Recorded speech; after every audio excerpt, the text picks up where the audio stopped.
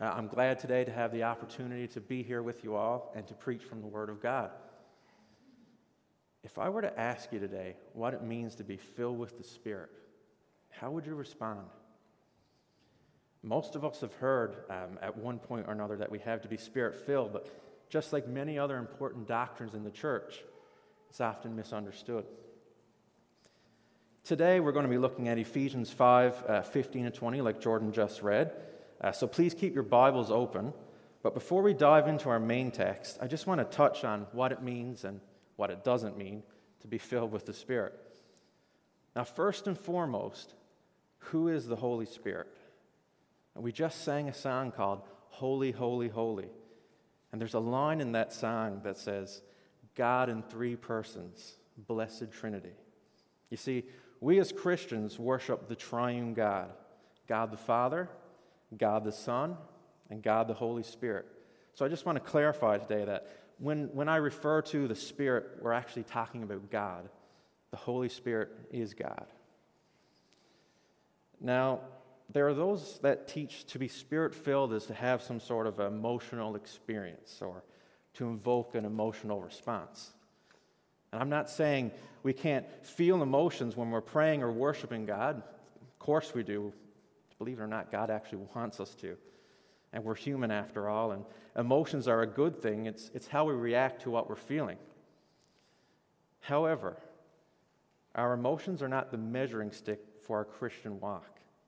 When Paul says, be filled with the Spirit, he isn't talking about an experience or feeling that causes us to lose control of our thoughts and our actions and our speech.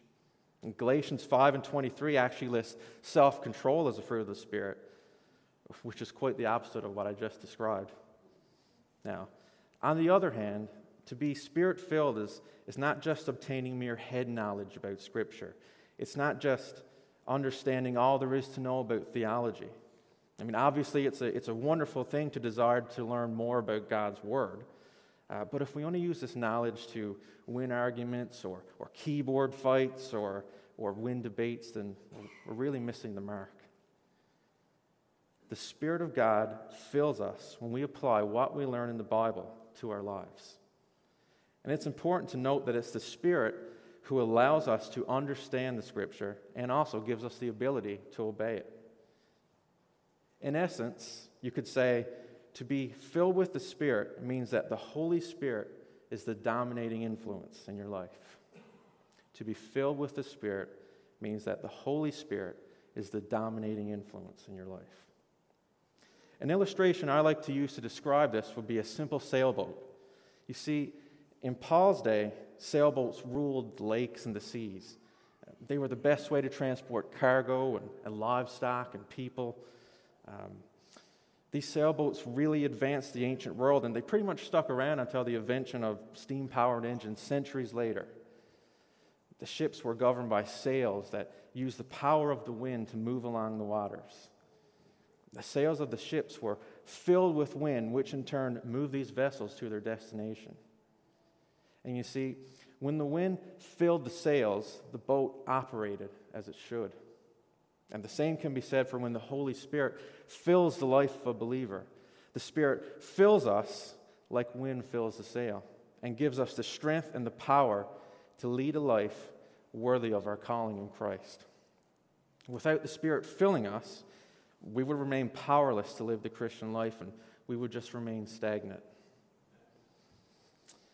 And just like how the wind constantly fills the sail to move the boat, we need to be constantly filled with the Spirit to move through our lives as children of God.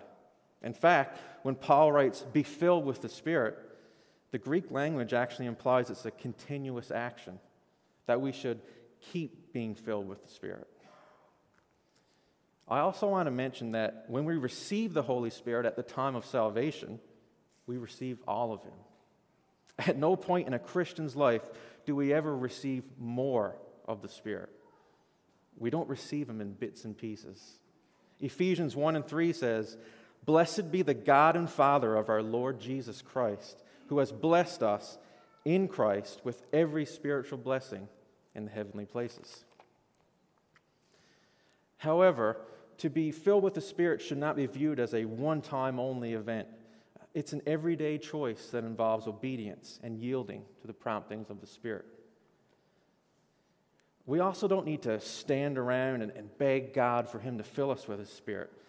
His will is that we should be. In fact, to be Spirit-filled is not a suggestion, it's a command. But it's our sinfulness that quenches the Spirit's work in our lives. You see, when we give in to sin and temptation, the Spirit's work is short-circuited in our lives. And if we're honest, many of us here act like if we could just be better or do better, if we could change our lives in some way, or maybe if we could follow the rules a little better to kill the sin in our life, then we could be filled with the Spirit. But church, that's exactly the opposite of what we need to do. We need to be Spirit-filled in order to conquer the sin that's in our life. The great evangelist D.L. Moody was once speaking to a large audience, and he held up an empty glass, and he asked, "How do I remove the air from this glass?" One man in the audience shouted, "Suck it out with a pump." To which Moody replied, "That would create a vacuum and end up shattering the glass." After numerous other suggestions, Moody smiled and picked up a pitcher of water, and he filled the glass. And there, he said, all the air is now removed.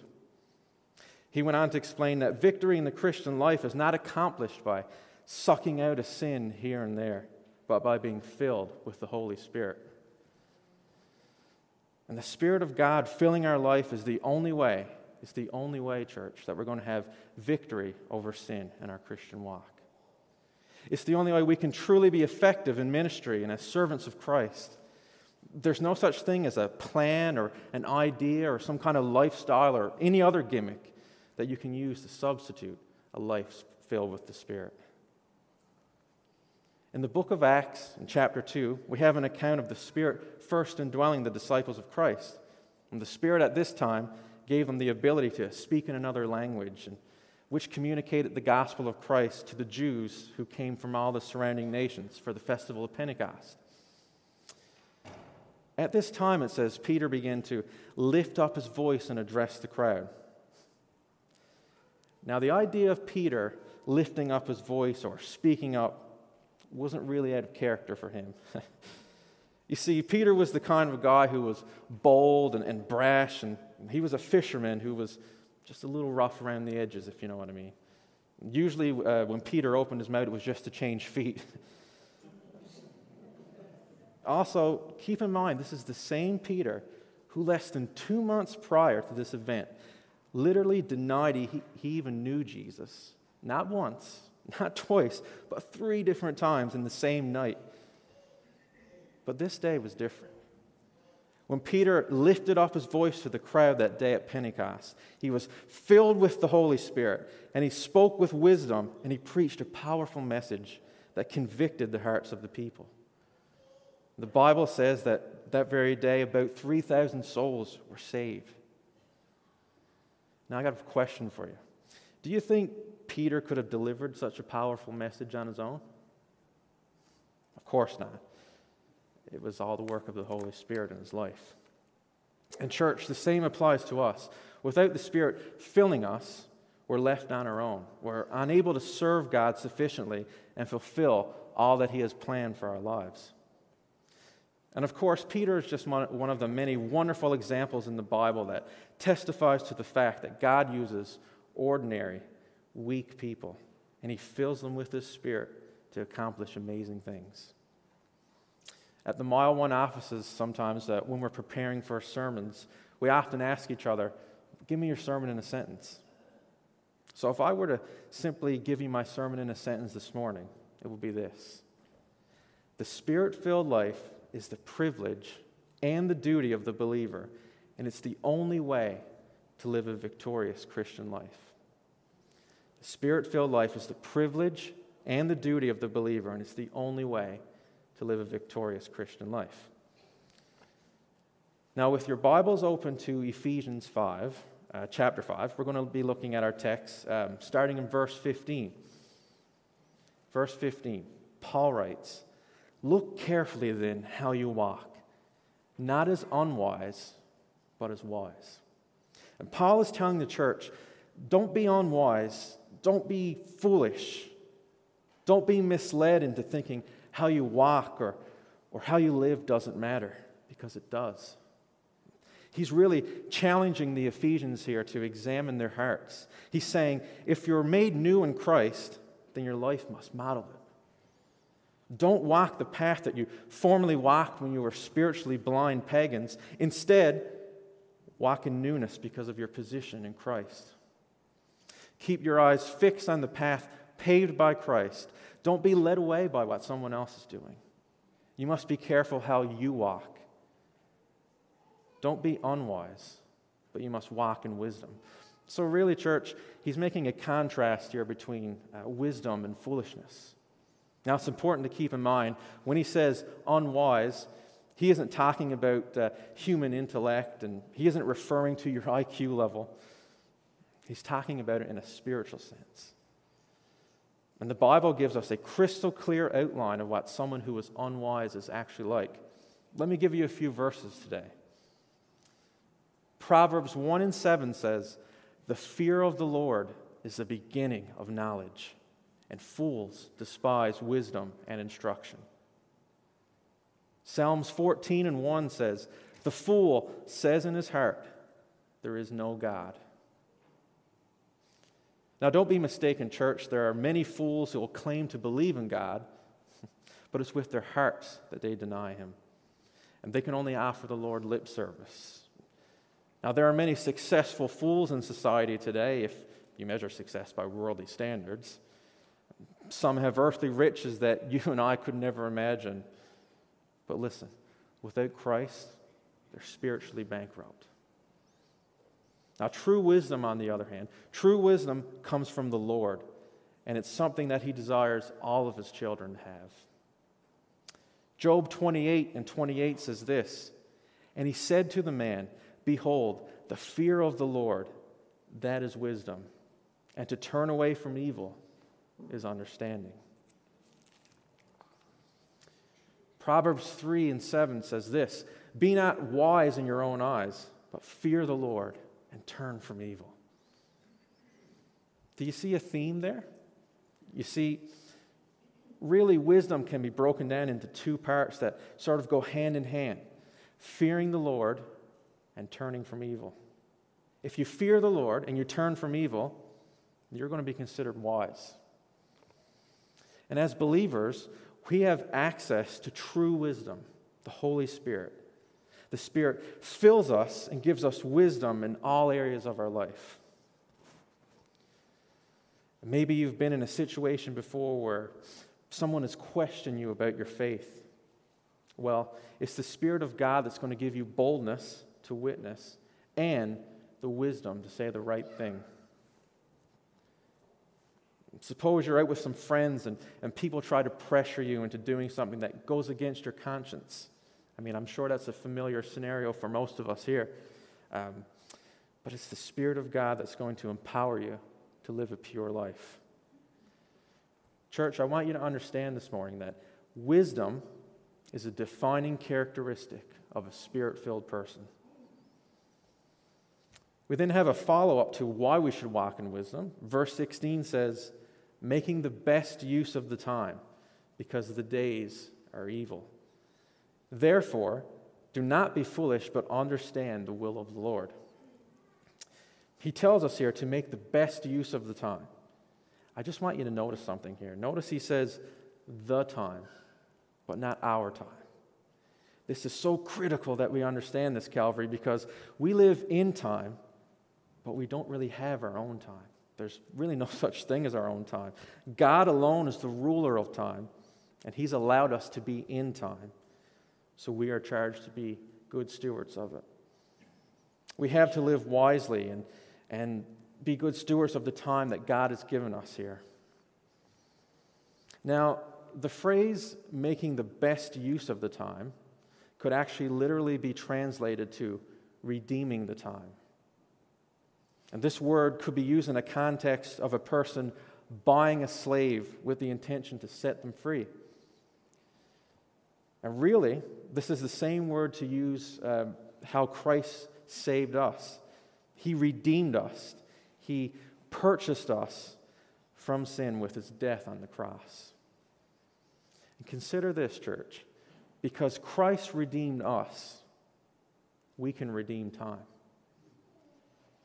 Through the work of the Spirit, we're enabled to live a life with wisdom and use the time that God has given us for his good purposes. I love this quote from John Wesley, who once said, "With all possible care, we are to redeem the time, saving all you can for the best purposes, buying every possible moment out of the hands of sin and Satan." And the idea is that every moment of our life should have meaning, should have purpose. We have to choose how we spend the time that God has given us for his purposes. We can't afford to spend time seeking pleasure and just chasing whatever makes us feel good. Why? Because the days are evil. Now, what Paul means here is that the general, natural way that the world operates is opposed to God.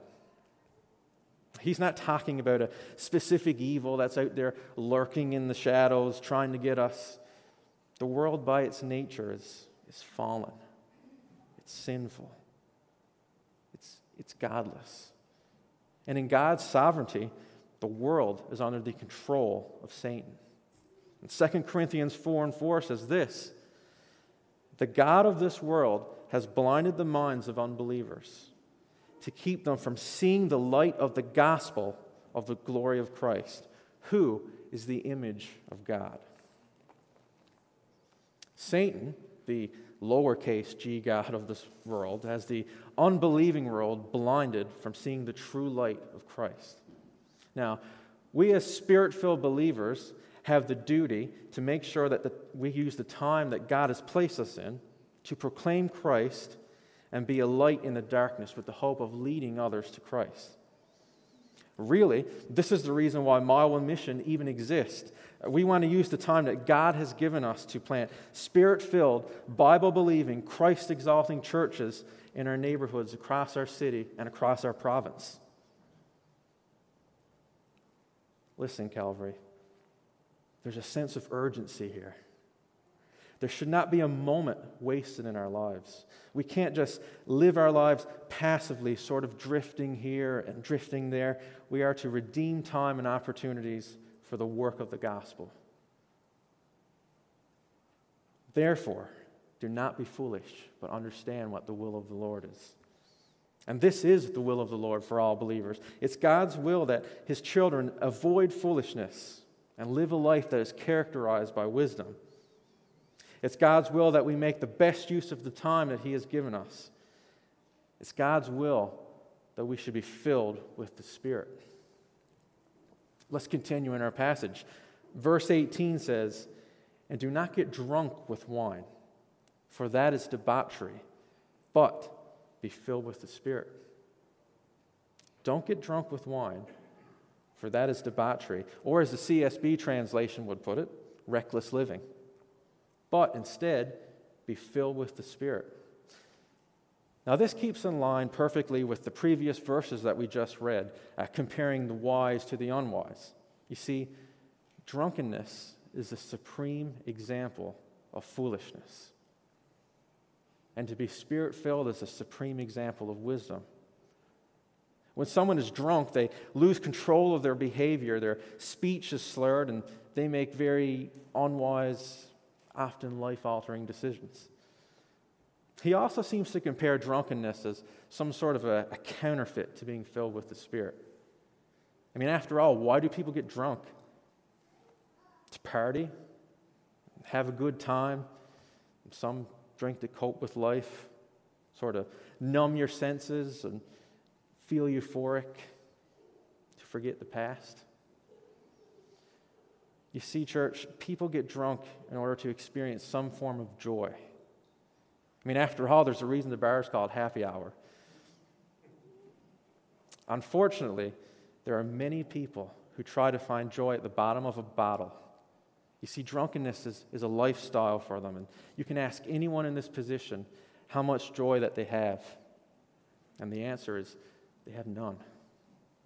Now, when someone is filled with the Spirit, they're going to experience true joy. In fact, to sum it all up, I would say that joy is the number one result of being filled with the Spirit. Joy is something that just springs forth naturally when your life is Spirit-filled. In Acts 13 and 52, it says, the disciples were filled with joy and with the Holy Spirit. Being filled with joy, in a sense, could be considered sort of the litmus test of being filled with the Spirit. The indwelling Spirit of the Lord will bring true joy to our life. Now, because of the false teaching of the prosperity gospel, I just want to clarify what I mean. Sadly, it seems like churches today have lost the true meaning of the word joy. I'm not talking about living your best life now. It's not about having all your desires met or your dreams come true.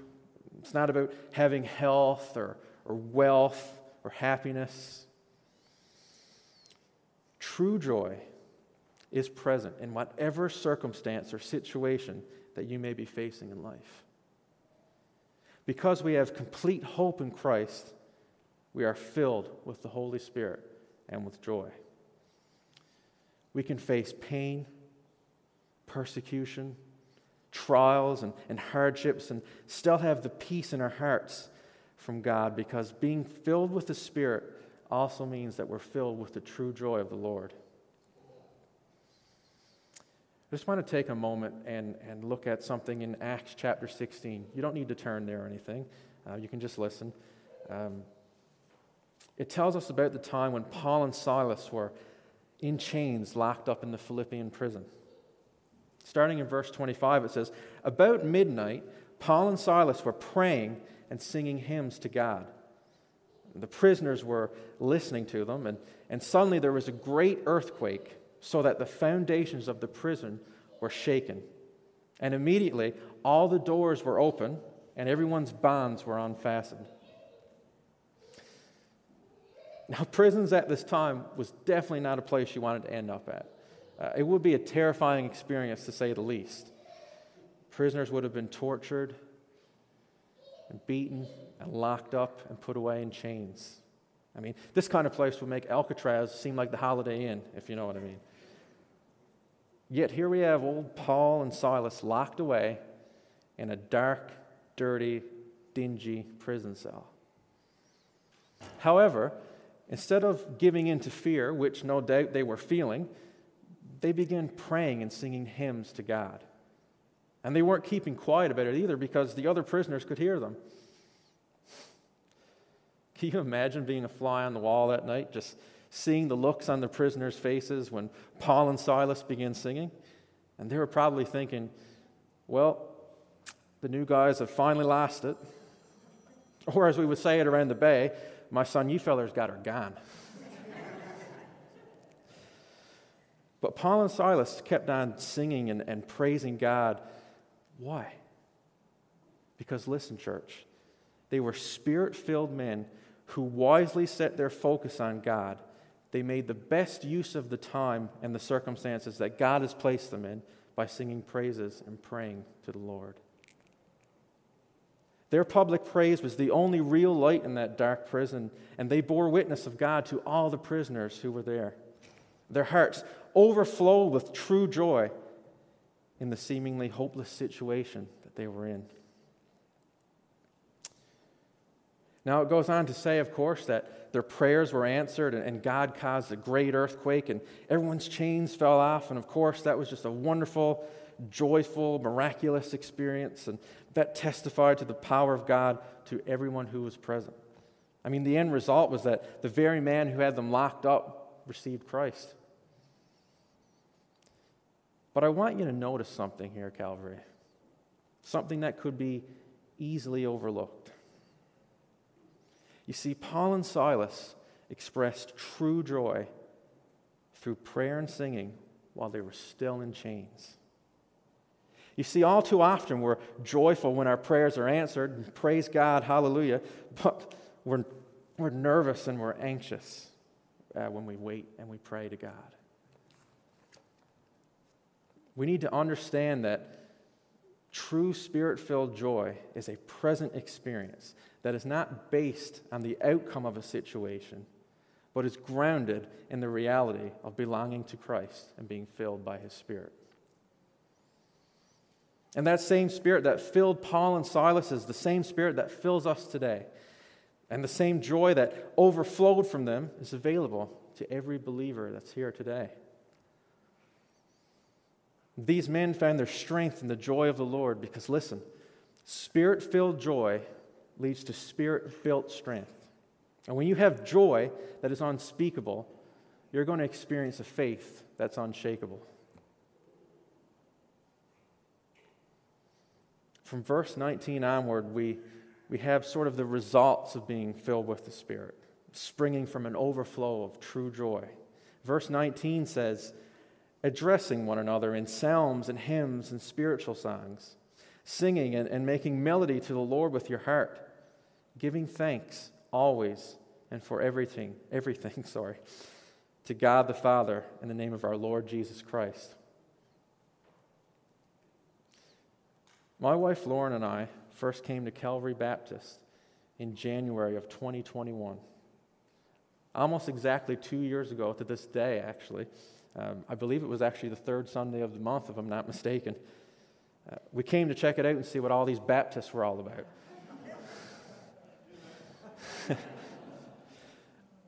But one thing we both remember distinctly from our first service was the congregational singing.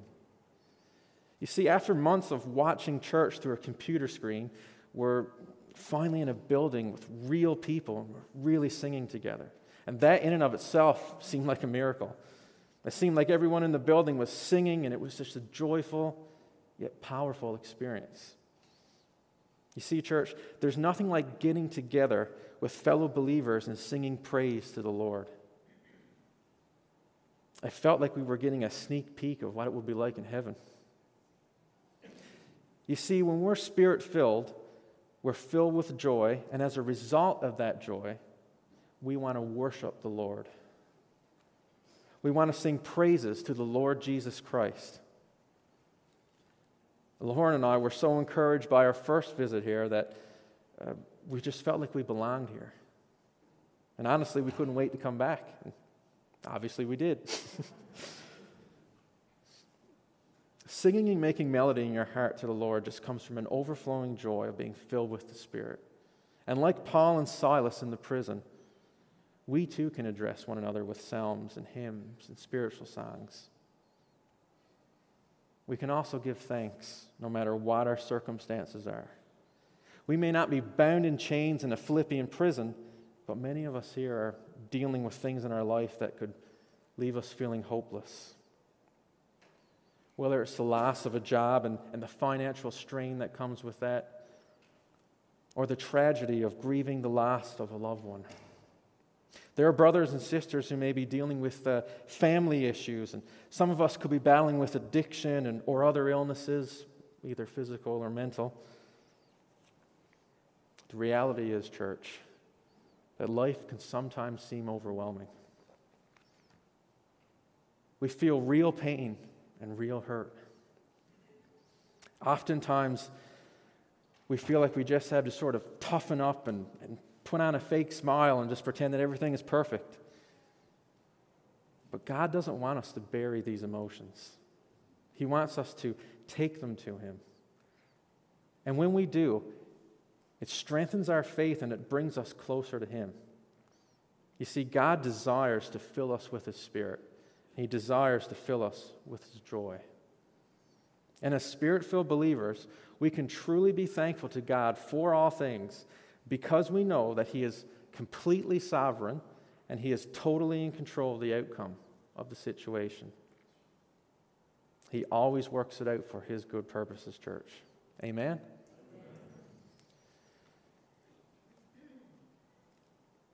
Would you say today that you are filled with the Holy Spirit? Like a sailboat that's carried along with the power of the wind, is your life carried along in the power of the Spirit? Do you walk wisely? Is wisdom a defining characteristic of your life? Do you fear God Do you turn from evil? I mean, after all, we learned that's what true wisdom is. Are you available for service? Are you ready and willing to redeem the time that God has given you to make a difference for the gospel of Jesus Christ? Do you have a deep sense of joy in your life? Joy that says, no matter what is thrown at me, I know that the Spirit of God is indwelling me, so I have nothing to fear. Do your heart long to burst forth in praise to the Lord Jesus Christ? Do you just want to get together with other believers and sing to the Lord? Now listen, church, hear me out when I say this. I'm not saying we're always going to be perfectly walking in the Spirit. You see, the Holy Spirit who indwells us and fills us is 100% completely perfect. Unfortunately, we are not. We all fail and we stumble at times, but if you're a believer and it's been so long since you felt the joy of the Lord in your life, it almost seems like a distant memory, then my question for you is why? Is there perhaps willful, unrepented sin in your life? Maybe God is calling you to surrender something that has broken your fellowship with Him. My friend, listen. Take it from someone who's been there. You need to turn your heart back to Jesus. Let His Spirit fill you, because it is then, and it is only then, that you're going to experience victory in your Christian life. Now, before I finish up today and the worship team returns to lead us in another song, I'd just like to address one more thing. Maybe you're here today and you've not yet received Jesus Christ as your Lord and Savior. I say this out of love and the utmost respect to you, but you need to know something. Nothing that I've said here today applies to you. You see, in order to be Spirit-filled, in order to know true wisdom, in order to experience true joy, you must first experience the true God. You need to be born again. You must repent of your sin and believe in the Lord Jesus Christ. And the good news is that you can know Jesus if you turn to Him and confess Him as Lord and have faith in His righteousness alone. He'll make you a child of God. If this is you, please don't leave here today thinking that this is something you decide on your own and you can just decide later to turn to God. If the Spirit is convicting you now, don't turn away. If you hear His voice today, don't harden your heart. Please talk to someone before you leave. We would love to pray with you today. Let's pray, church.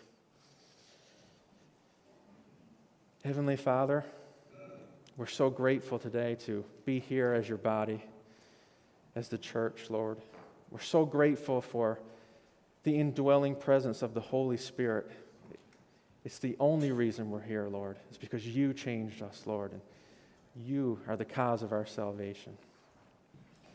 I just pray, Father God, that as we start off a new week and really, Lord, we're fresh into a new year, that we'll live wisely, Lord, through the Spirit, that we'll make the best use of the time, Lord, that you've provided for us. And Lord God, that we'll be filled with a true sense of joy, Lord, in your presence. Bless us this day, Father, and we're so thankful, Lord, for all that you are. In Jesus' holy and precious name.